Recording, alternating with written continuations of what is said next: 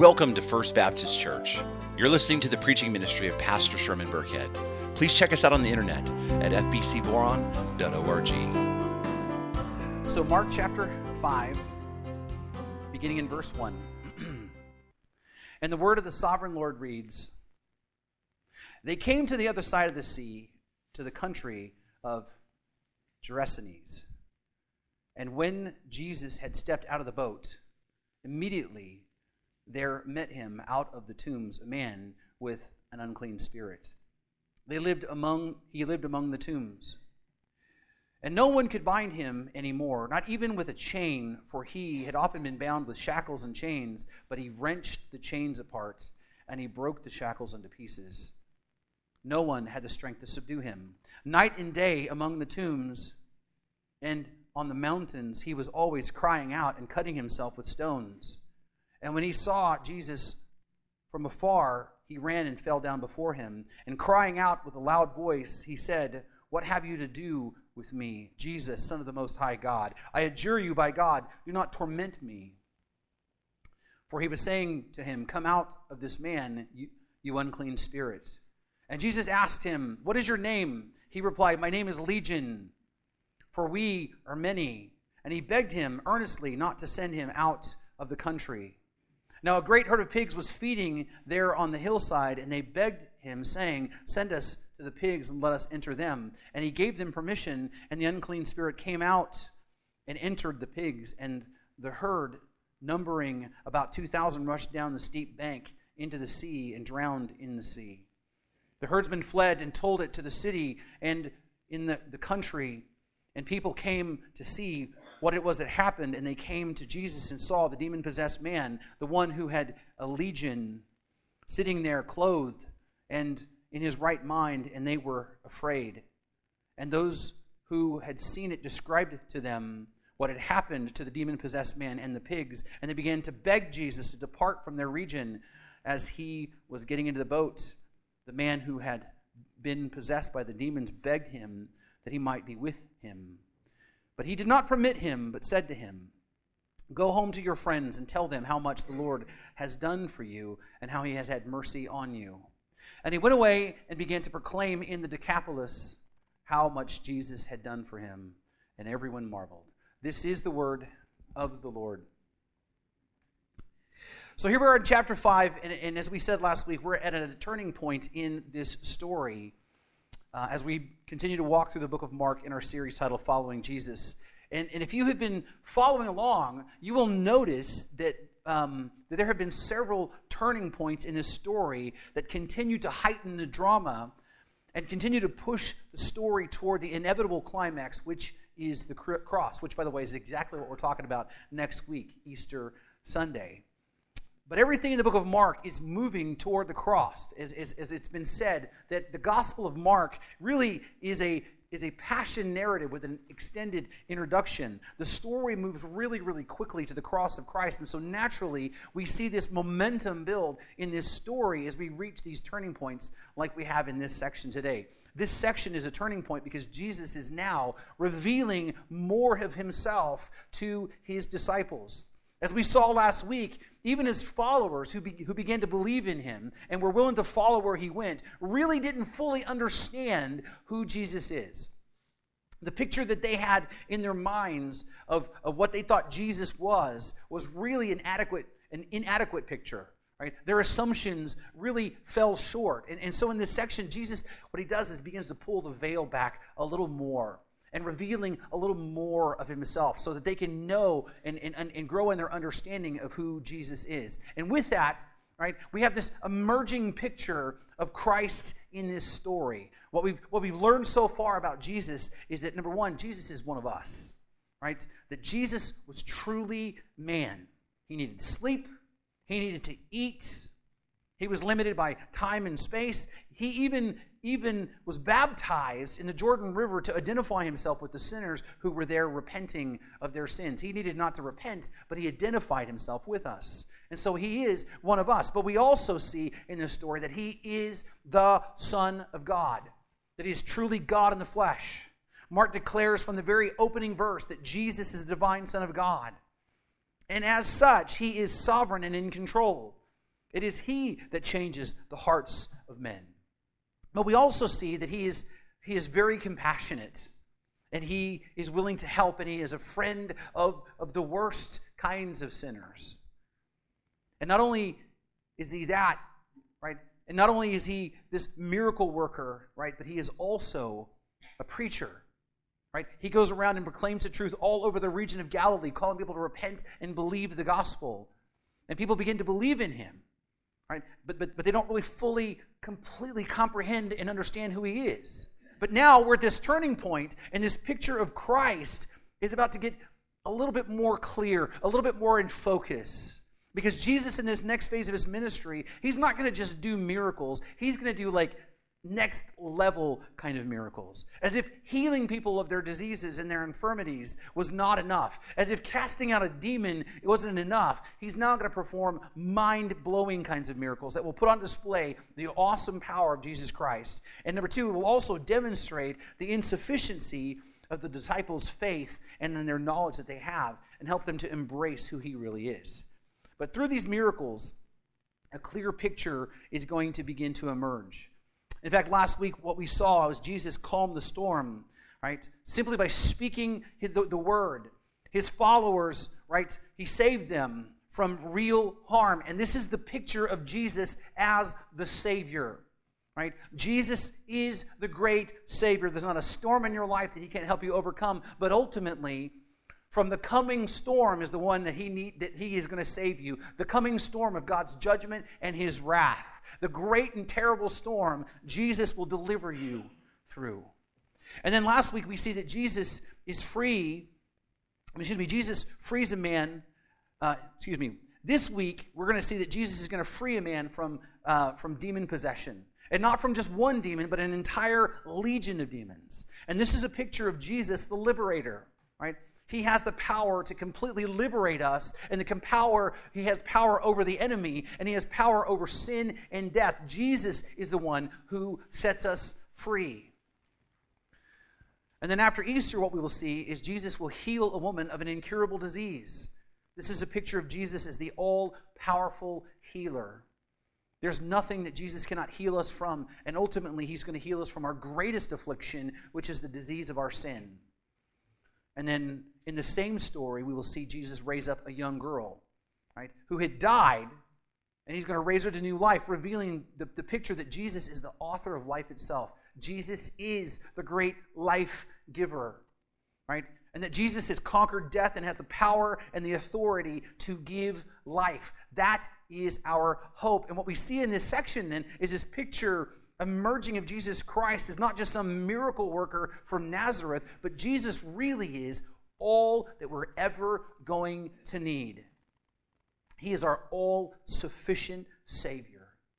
Right? We sang that song this morning, right? You're my all in all. Jesus is your everything. If you have Jesus, you have all that you will ever need. And today, what we're going to do is we're going to begin to look at this emerging picture, and we're going to look at Jesus, the liberator, who sets us free. So turn with me to Mark chapter 5, beginning in verse 1. And it reads, "They came to the other side of the sea, to the country of Gerasenes." So I'll tell you, if there's a hard word in the text to read, is that one. Man, I keep messing that one up. It's actually Gerasenes. Now, you look at that and you go, how do you get Gerasenes? Like, I don't know. I've heard several people pronounce it that way, so we're going to go with that, all right? Gerasenes. And if you'll remember, Jesus had spent a long day ministering to a very huge crowd of people, beginning with casting out a demon from a blind and a mute man. And then the Pharisees then immediately said, well, you're doing that by the power of the devil, and then Jesus rebukes them. And then it was also the same day that Jesus' family show up, and they try to take him captive because they think he's crazy. And then Jesus then moves outside, right, and continues to be followed around by this crowd. So he gets into a boat, and then he preaches to the crowd and tells several parables about the kingdom of God. And then when evening finally comes, Jesus is wiped out, and he tells his disciples, let's go across the lake so that Jesus can get away from the crowd and begin to get a little bit of rest. And as we remember, Jesus fell asleep really quickly as they made their way across the lake, and then a sudden life-threatening storm arose, and his disciples, fearing for their lives, woke Jesus up and he said, "Peace, be still," and he calmed the storm. And then after that, they continue on their way to the east side of the lake, known as this place called Gerasenes, but it's also known as the Decapolis, which is a region called the 10 cities. That's what the Decapolis means, which was a predominantly Gentile area. That's why there's so many pigs here, by the way. All right, it's a predominantly Gentile area. And it says, and when Jesus had stepped out of the boat, immediately there met him out of the tombs a man with an unclean spirit. He lived among the tombs. Now, Luke's gospel says that this man was demon-possessed, right? Well, notice how Mark describes this demon-possessed man, because this is important, kind of a key to the story here. He describes this man, as one with an unclean spirit. And the reason why he says it that way is because that's what demons are. They are unclean spirits. They're defiled spirits. They are morally filthy, right? They are corrupt. They are polluted, right? They are riddled with sin, so to speak. They bring corruption and filth to those they inhabit. They are sinful, filthy, abominable creatures, right? And notice that this man with the unclean spirit also lives among the tombs. He lived among dead people. And what you need to realize is that this is not the picture that we tend to think of when we think of someone living among the tombs. I don't know about you, but every time I read this text, I always thought of a guy living in a graveyard, right? Because that's what we think about, right? Because we're Americans and that's how we kind of associate things. Either graveyards or mausoleums or something like that. That is not the picture here. This is in the first century, there weren't these like, grave sites outside behind the church somewhere, these sectioned off areas where they had headstones in rows. No. In the first century, they buried their people not that way, but they put them in caves or in hollowed out spots in places in the side of hills or mountains. If you think about Jesus in his tomb, right? How he was buried, right? It was in the garden tomb in a hillside with a stone over the entrance. And so this man basically lived in these burial caves. And lots of people who were outcasts did that because ultimately it provided shelter and nobody would really bother them there. But he's living in these caves among dead bodies, which is fitting for someone who has an unclean spirit, because tombs were considered unclean places. Because dead bodies, according to Jewish law, were unclean. That means you were not allowed to touch a dead body, otherwise you would become ceremonially unclean. And so this man is really like the epitome of uncleanness. He is thoroughly unclean. He's spiritually unclean because he's possessed by the demons. He's ritually unclean because he's had contact with the dead bodies. But he's also physically unclean because he is naked. In fact, Luke's gospel makes that clear. In his narrative, he writes, when Jesus had stepped out on land, there met him a man from the city who had demons. For a long time, he had worn no clothes, and he had not lived in a house, but among the tombs. This man was not only demon-possessed, living among the tombs, but he was also completely naked. So this man was unclean in every possible way. He was gross and defiled in every possible way, which means if you're a Jewish, you would typically avoid him and not have contact with him because he was really considered unworthy. He was considered unlovable. In fact, Matthew's account gives us a sense that that people avoided him altogether because he was even violent, right? That they were afraid to even get near him. People were terrified of him. And no one, it says, could even control him. Look what Mark says. It says, no one could bind him anymore, not even with a chain, for he had often been bound with shackles and chains, but he wrenched the chains apart and he broke the shackles in pieces. No one had the strength to subdue him. So just, if you would, just picture this, right? This wild-eyed, filthy, dirty, naked, demon-possessed man running around the countryside, right? Living among the dead, and no one can control him, no one can subdue him, no one can hold him down, not even for his own good. He is literally the epitome of out of control. And then it says, and night and day among the tombs and on the mountainside, he is always crying out, cutting himself with stones. Just picture that, right? This pathetic remnant of a man crying out. Now, the Greek here literally means to be screaming continually, this unearthly scream, like the worst kind of like scary movie scream from an animal, right? Continually screaming and taking sharp stones, cutting himself. There's one commentator, Danny Aiken, believes that this man was cutting himself in order to commit suicide so he could finally have some relief from the constant torment that he was enduring at the hand of these demons. And so what a helpless, hopeless, heart-wrenching picture this is, right? A man who is thoroughly under the control of the enemy, a man who's being physically and emotionally and spiritually tormented without end, a man who has no hope except simply to die. We need to look at this scenario here, right? And see how heart-wrenching this is. But what we need to do is we need to realize that in this section, we can learn some important things about our enemy, the one who is cruel and who is seeking and hunting all of us. And the first thing that you need to realize is that the enemy is real. He is real, right? Now, that might seem strange. You know, you might think, well, of course he's real. But the reality is we live in a world right now that believes that it's rational. We live in a world right now that believes that it's empirical-minded, right? A world that really has no room for the supernatural, the least of which a devil. The fact is there are some people even who claim to be Christians, people who profess the name of Jesus Christ that don't believe that the devil is a real thing. They believe that the devil is fictitious, that he's just an element of Scripture that helps us to process evil and sin. That there's not a real literal Satan or Lucifer, that they're just literary devices employed by God to help explain the embodiment of evil. If you read the Bible, you'll realize that's not what the Bible says. Right? That's not what the Gospel of Mark says. From the very first chapter, Jesus is engaged in a spiritual battle with a very real devil and the forces of darkness. Over and over again, Jesus encounters demons, and what does he do? He casts them out of people. And not only that, he has personal interactions with them. He talks to them. Right? Asks their name, tells them, don't tell anybody about me. Shut your mouth. He personally interacts with the demons and speaks with them. He interacted it personally and spoke with the devil himself. He talked to them. So Jesus, the Son of God in the flesh, Jesus himself believed that the enemy is real. Which means then, if he believes that he's real, then he's real. That's right. Regardless of what our culture says, right?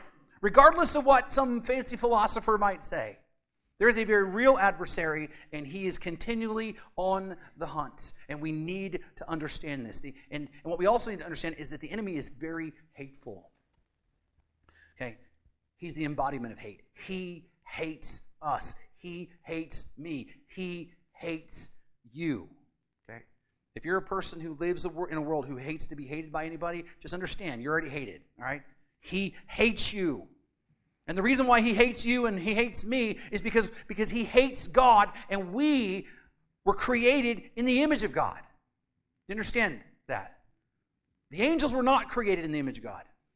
No animals and no other creatures were created in the image of God. Only one creature has ever been created in the image of God, and that is mankind. Mankind was created as God's crowning achievement. We were created to be his image bearers in the world, and Satan despises and hates us for it because he hates God. Satan wants to annihilate the image of God in man. In fact, notice that Satan attempts to defile the image of God in man. That's why he makes him unclean. That's why this man, right, is inhabited by putrid, morally reprehensible, filthy demons. That's why he makes him live among the dead. That's why he continually exposes him to the shame of his nakedness. Right? It's as if the devil is standing going, saying, see, look at your creature. Look at the one you've created. Look how vile he is. He seeks to defile the image of man in God. He also seeks to deface God's image in man. He seeks to make the image of God in man so twisted and so perverse that he can't even be recognized. I mean, this man is beginning to look less and less like a man and more like a wild animal. He's becoming twisted and broken, a version of himself. And we all know what that looks like. We have all known people in our lives who have thrown themselves headlong into their sin, and people who have thrown themselves headlong into their addictions, who when you look at them, people that we love and care about, they become unrecognizable. Right? That you look at them and their minds are not there anymore. They begin to act like wild animals. The enemy wants to deface the image of God in man, and he wants to destroy it as well. Make no mistake, our enemy has come to kill, steal, and destroy. And he seeks to destroy the last vestige of God in mankind, because he is a killer. Danny Aiken, quoting the Apostle John, notes that the devil is a murderer from the beginning. He also points out that Peter adds, your adversary, the devil, is prowling around like a roaring lion looking for anyone he can devour.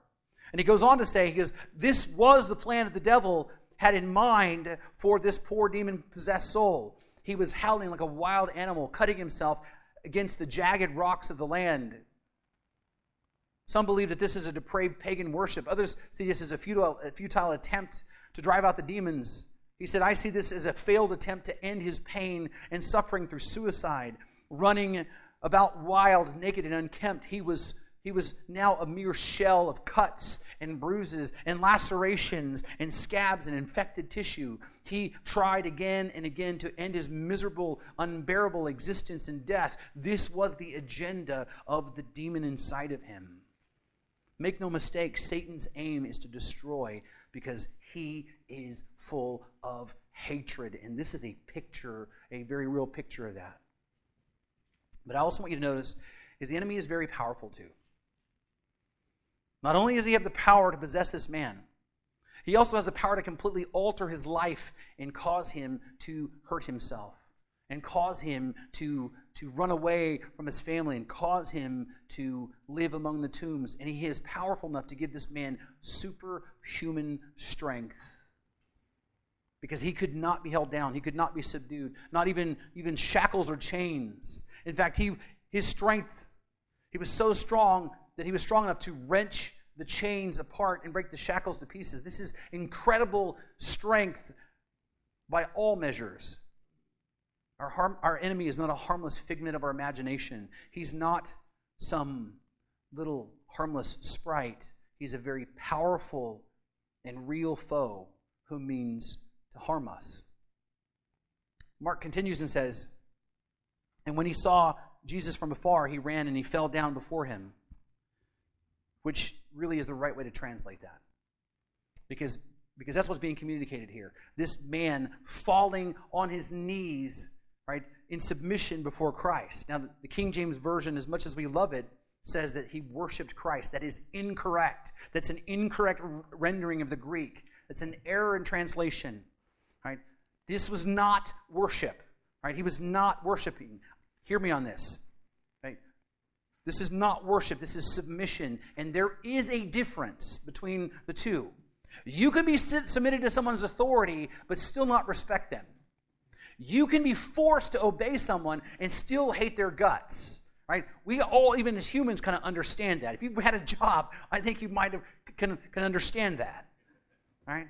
This demon is not worshiping Jesus out of love and awe and adoration and reverence for him and who he is. This demon falls at his knees because he has no choice but to submit to the Son of God. Right? In fact, notice what he says.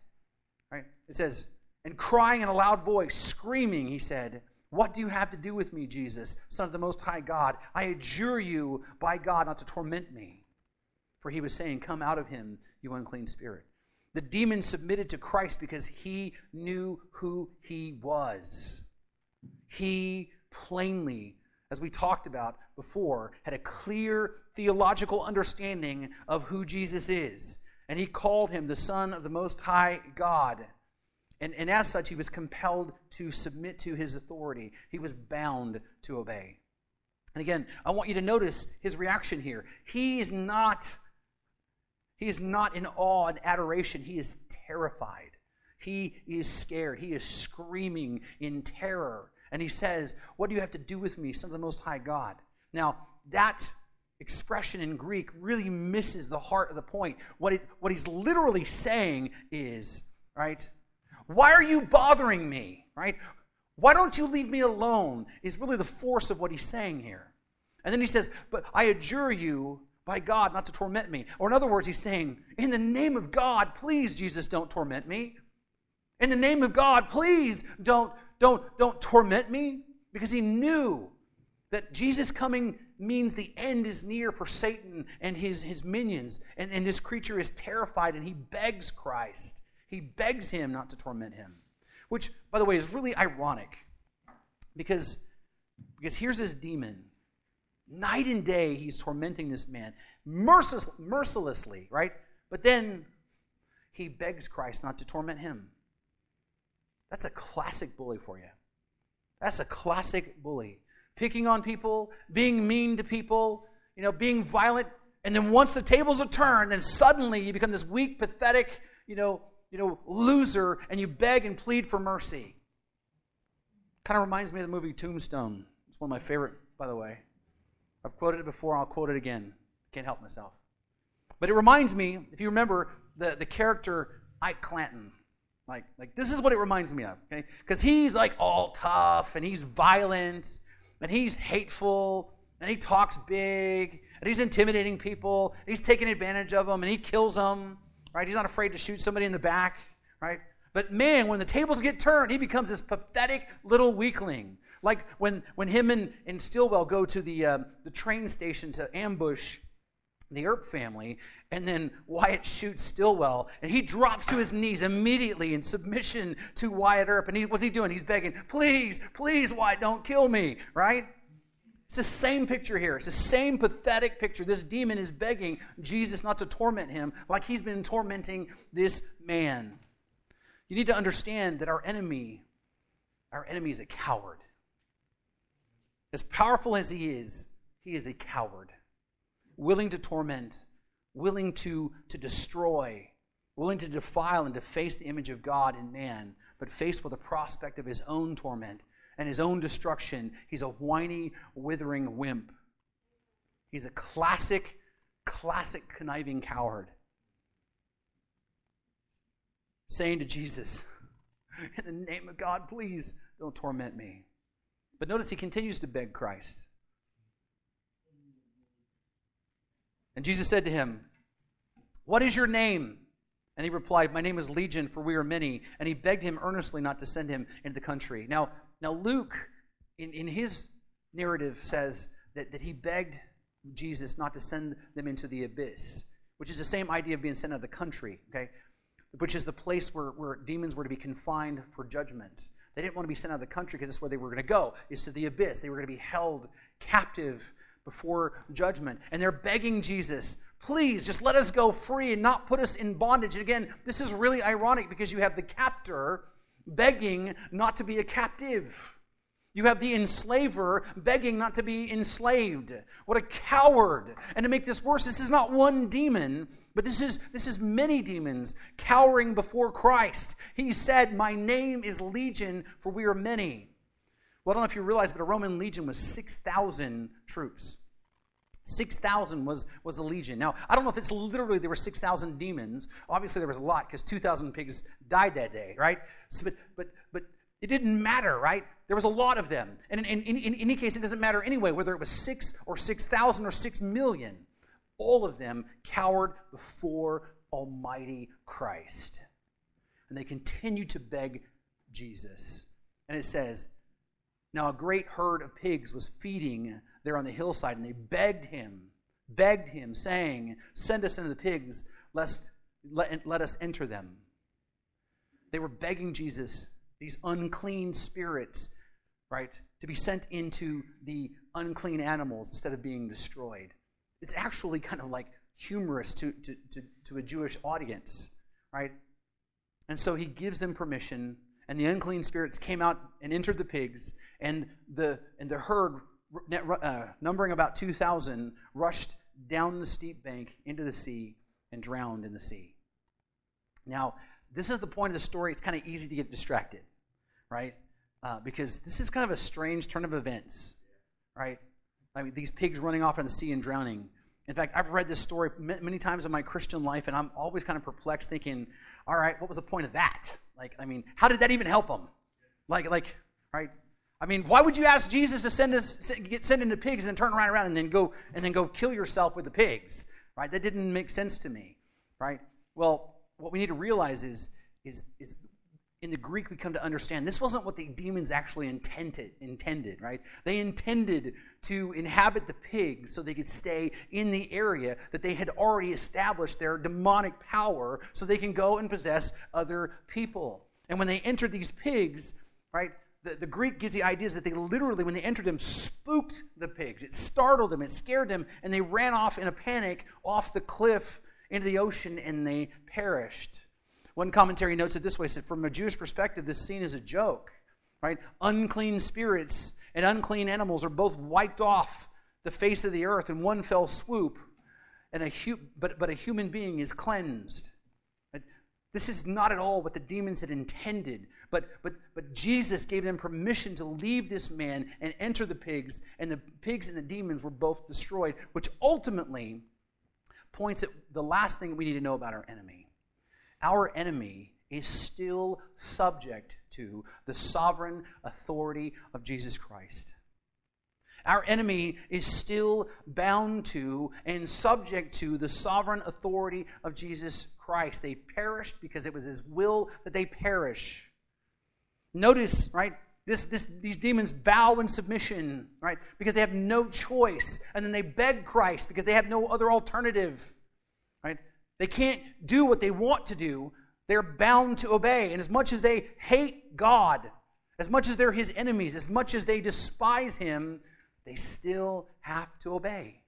Notice, they can't even move on their own free will. They have to ask for permission. They're completely subject to the authority of Jesus. This is a reminder of the scene in heaven in the book of Job, where the devil wants to prove that Job doesn't really love God. And God allows the devil to take away Job's wealth, his family, and his health, but He doesn't allow the devil to kill him. The devil cannot do anything outside of God's control. The enemy is still subject to God's sovereign authority. As evil as the devil is, as hateful as the devil is, as rebellious as the demons are, they still are subject to Christ's authority. And they still are subject to Christ's word. Because Christ is God, is sovereign. And yes, we're back here again. And the reason why, and I want you to hear me on this, the reason why you don't have to fear this enemy, who absolutely is real and who hates you and is more powerful than you, the reason why you don't have to fear him is because Christ is sovereign and in control. There's nothing He can do to you that Christ can't protect you from. If you're part of God's family because you've repented and believed the gospel, you don't have to fear this enemy because the one you're trusting in, the one that you're trusting and depending on, is completely sovereign and in control. Right? You can trust in Christ to liberate you from the enemy, and we can trust in Christ to liberate us from sin and even death one day because He's completely sovereign. Jesus is simply, by His word, sets this man free from this legion of demons. If He will do that for him, what more will He do for those who trust in Him by faith? In verse 14, Mark continues and says, the herdsmen fled and told it in the city and in the country. And people came to see what it was that had happened, and they came to Jesus and saw the demon-possessed man, the one who had the legion, sitting there clothed in his right mind, and he was afraid. And they were afraid. And those who had seen it described to them what had happened to the demon-possessed man and to the pigs, and they began to beg Jesus to depart from their region. As he was getting into the boat, the man who had been possessed with demons begged him that he might be with him. In this scene, we're again confronted with the same theme that we have been seeing all along throughout the Gospel of Mark. Jesus once again performs an incredible miracle. The kingdom of heaven expands, right, into enemy territory. Another person who is suffering gets set free from their suffering, and you have people who respond in one of two ways. They either accept Him or they reject Him. I mean, this man accepts Christ and he wants to be with Jesus. But these other people, on the other hand, despite this supernatural, undeniable miracle being done, and despite this pitiful man being restored back to life, they wanted Jesus to leave. They were not moved by compassion and hope. They were moved by fear and greed. The fact is, the kingdom of God draws some people close and repels other people. Some people are going to be attracted to the message of Christ, and other people are going to be repelled by it. And the reason for that is the same reason why some people will believe and why other people will not believe. The reason is the same for why some people accept Christ and why other people reject Christ. And that reason ultimately is the same, which is the condition of their heart. These people rejected Christ and what he had done for this man because their hearts were still hard. They were more concerned about their financial loss than this man being restored. They were more concerned about the loss of these animals than saving this man. In fact, they were more willing to tolerate the presence of a legion of demons in their midst than the presence of the Son of God that sets captives free. Their hearts were hard. But this man, his heart was transformed. His heart was changed. And not only was he set free, but he believed and he wanted to follow Christ and go with him. His heart was changed. But notice what it says. And he did not permit him, but said to him, "Go home to your friends and tell them how much the Lord has done for you and how he has had mercy on you." And he went away and began to proclaim in the Decapolis how much Jesus had done for him, and everyone marveled. Now, when I first read this kind of surprised me, right? I was like, why wouldn't Jesus let him go? Like, this guy was saved. He wants to follow Jesus and go where he goes. I mean, I get that. I understand that. I wondered, like, what's going on here? Is it because this guy wasn't really a believer? Is that what it is? That, like, maybe he was healed, but he really didn't believe? Like we've seen in other places where Jesus healed somebody and they didn't actually, like, begin to follow him? Right? Or was this guy, because of being demon-possessed and defiled, was he damaged goods? Like, was he just too damaged to go into ministry? Because I'm going to tell you, like, if there's something that many churches believe, is that people, who minister, there's some people that believe that you need to live a near perfect life and never, ever, ever make any big mistakes if you're going to minister the gospel. There are people that believe that. There are whole denominations that believe that, right? And they will start, like, cutting people out of the qualifications because of their past mistakes. They will not ordain people unless they have got saved at a very young age and went to Bible college and then didn't do anything major wrong in their lives. But that is not biblical. That's not biblical. And just look at the Apostle Paul, by the way. And also, that's not what Jesus is doing here. Jesus is not denying him for that reason. Right? Jesus didn't let this man go because this man would do more good for the kingdom of God by staying behind. That's the reason why he left him. Because notice what Jesus said. Go home to your friends and tell them how much the Lord has done for you and how he had mercy on you. I want you to think about this and just kind of visualize this. This man was demon-possessed, running around the countryside naked, living in tombs, screaming and howling and being violent and cutting himself to shreds with rocks. Where was his family and his friends? They're probably the ones initially who tried to subdue him and hold him down. Remember Jesus, the story of Jesus, right? Like, they thought he was crazy. And what did the family do when they thought you were crazy? They come and they take you by force and they take you home, right? So they can help you. This man's family and friends probably had been the ones who tried to subdue him initially. But they knew, right? They knew full well what was going on with him. They knew what was happening to him. They knew that he was living in a hopeless state. But now Jesus sets this man free and restores him completely and tells him to go home to his friends and his family because of the power of a changed life. There's great power in a life that's been transformed. He said, go tell them what the Lord has done for you and how he has had mercy on you. And imagine what that would have looked like when this man went home to those who knew him and saw this radically transformed life.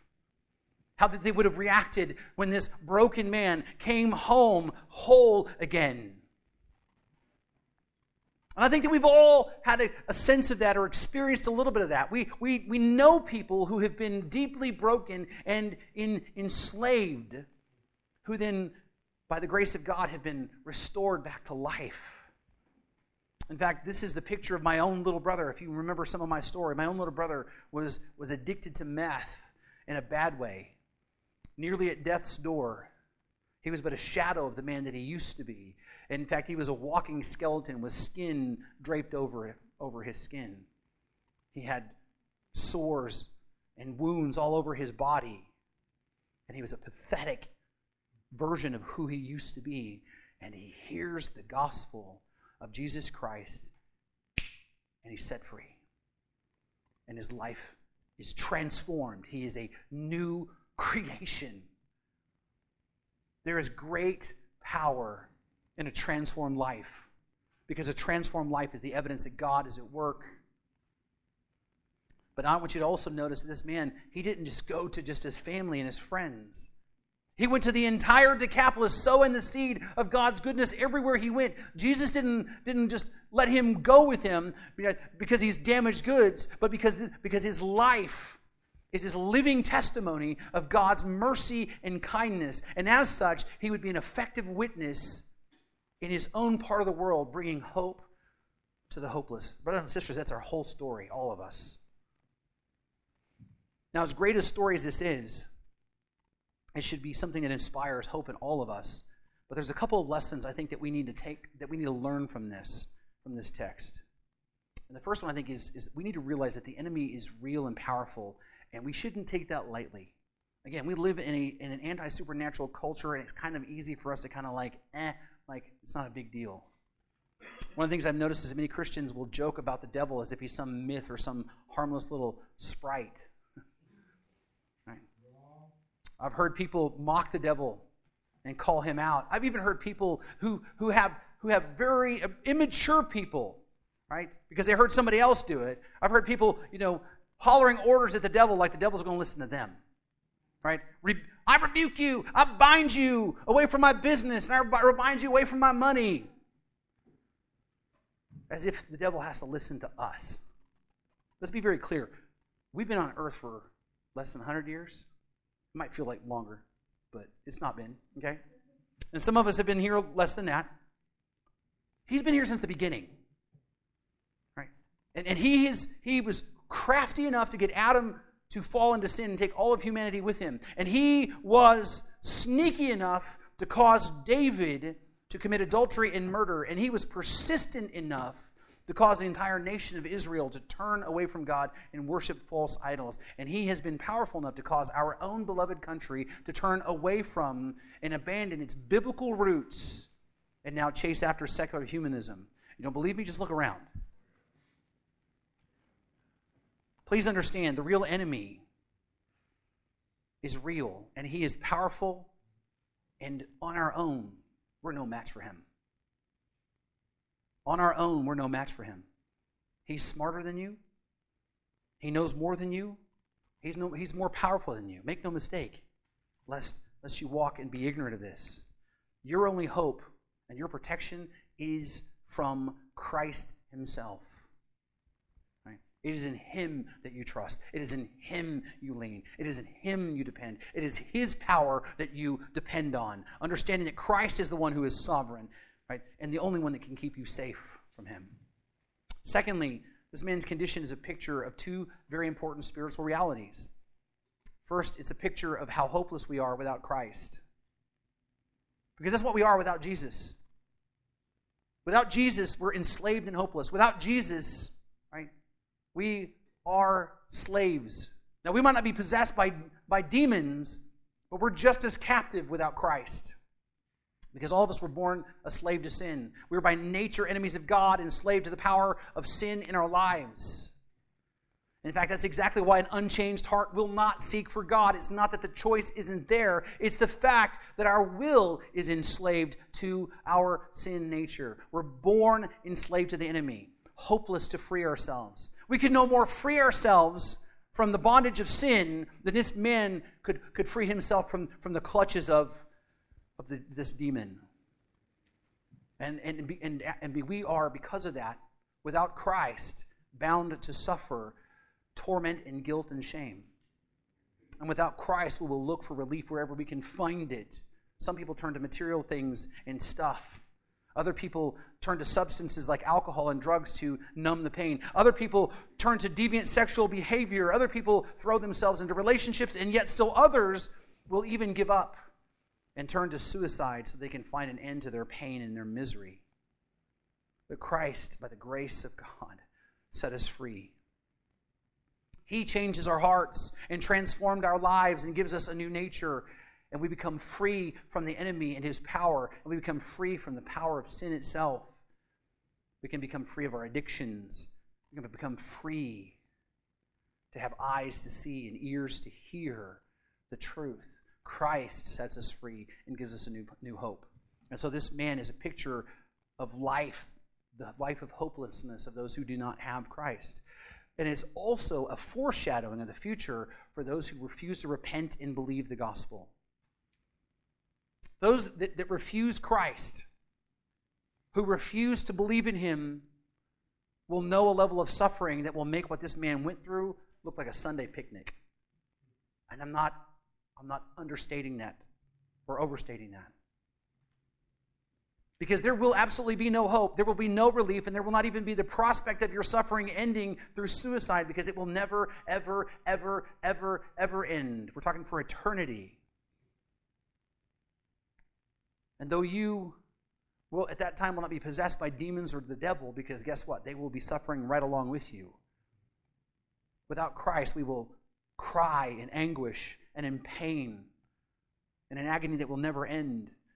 That's what awaits those who refuse to repent and believe the gospel, because God's justice and wrath will be poured on them. This is man's life. Right? This man's life is a picture of that torment. And that should break our hearts and cause us all the more to desire to share the hope of Christ with those around us. The last lesson I want to point out is the fact that Christ is compassionate. It's easy in these stories to see God's awesome power, but let us not forget that he is compassionate. This man was about as vile as you can get. He was unclean in spirit. He was ceremonially unclean. He was physically unclean, which meant that a Jewish man would have nothing to do with him. But Jesus does not leave this man in his misery. He heals him.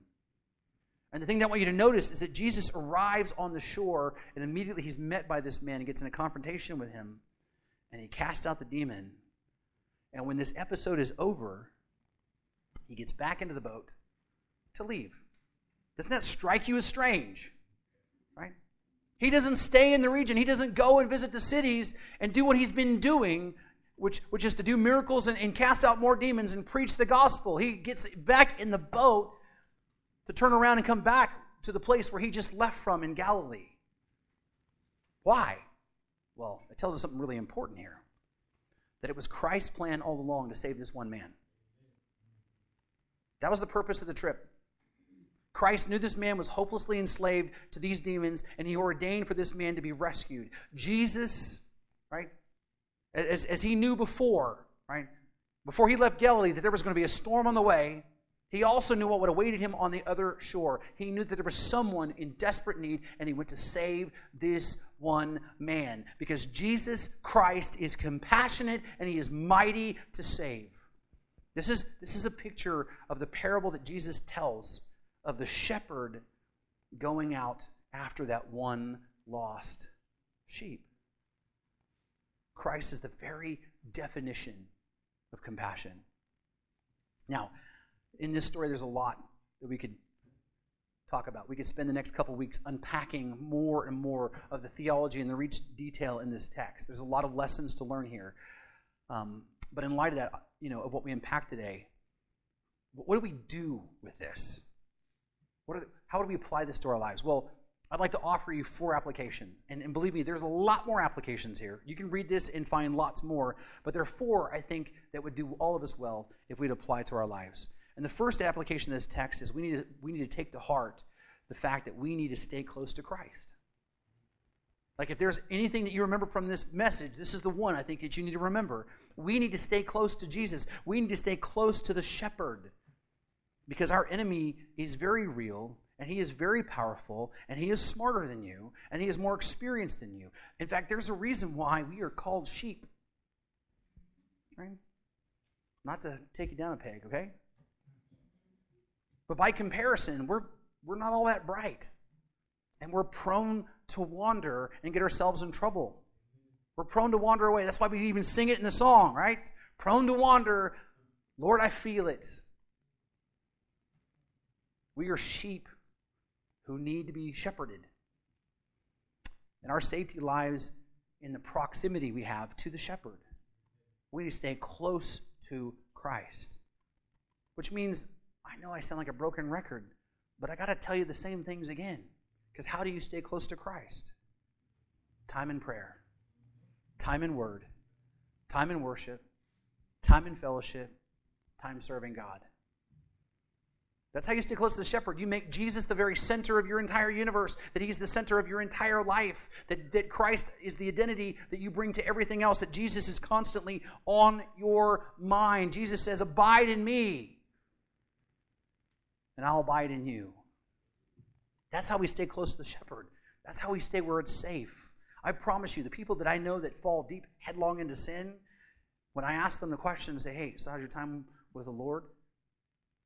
It's been pretty much non-existent. Like, there's not much time in the Word, because something that happens in the time of the Word keeps you out of trouble. It's a natural law, right? So abide in Christ and stay next to Him. The second application we need is we need to love the unlovable. In church, I know this is the unpopular one, but this is the one we've got to embrace and take home and make our own. If we're going to be known for something, let us be known for this one, that we love the unlovable. If there was somebody that was hard to love, okay, I want you to think about this. If there was somebody that was going to be hard to be around, someone that was hard to love, it was this man. All right? Just imagine it. Demon-possessed. Nasty and dirty. Violent. Bloody. Right? A mess. Hanging around dead bodies. And naked. Okay? I mean, just throw naked out there, and that makes me not want to be close, right? Okay? I mean, that's enough to make anybody run away. Okay? But Jesus came clear across the lake to help this man. We need to be like Jesus and go out of our way to love those who are hard to love. Love those who get under your skin. Love those who frustrate the daylights out of you. Love those who give you the heebie-jeebies. That's what it means to follow Jesus.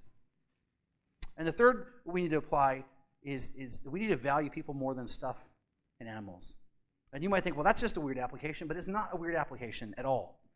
Think about these people.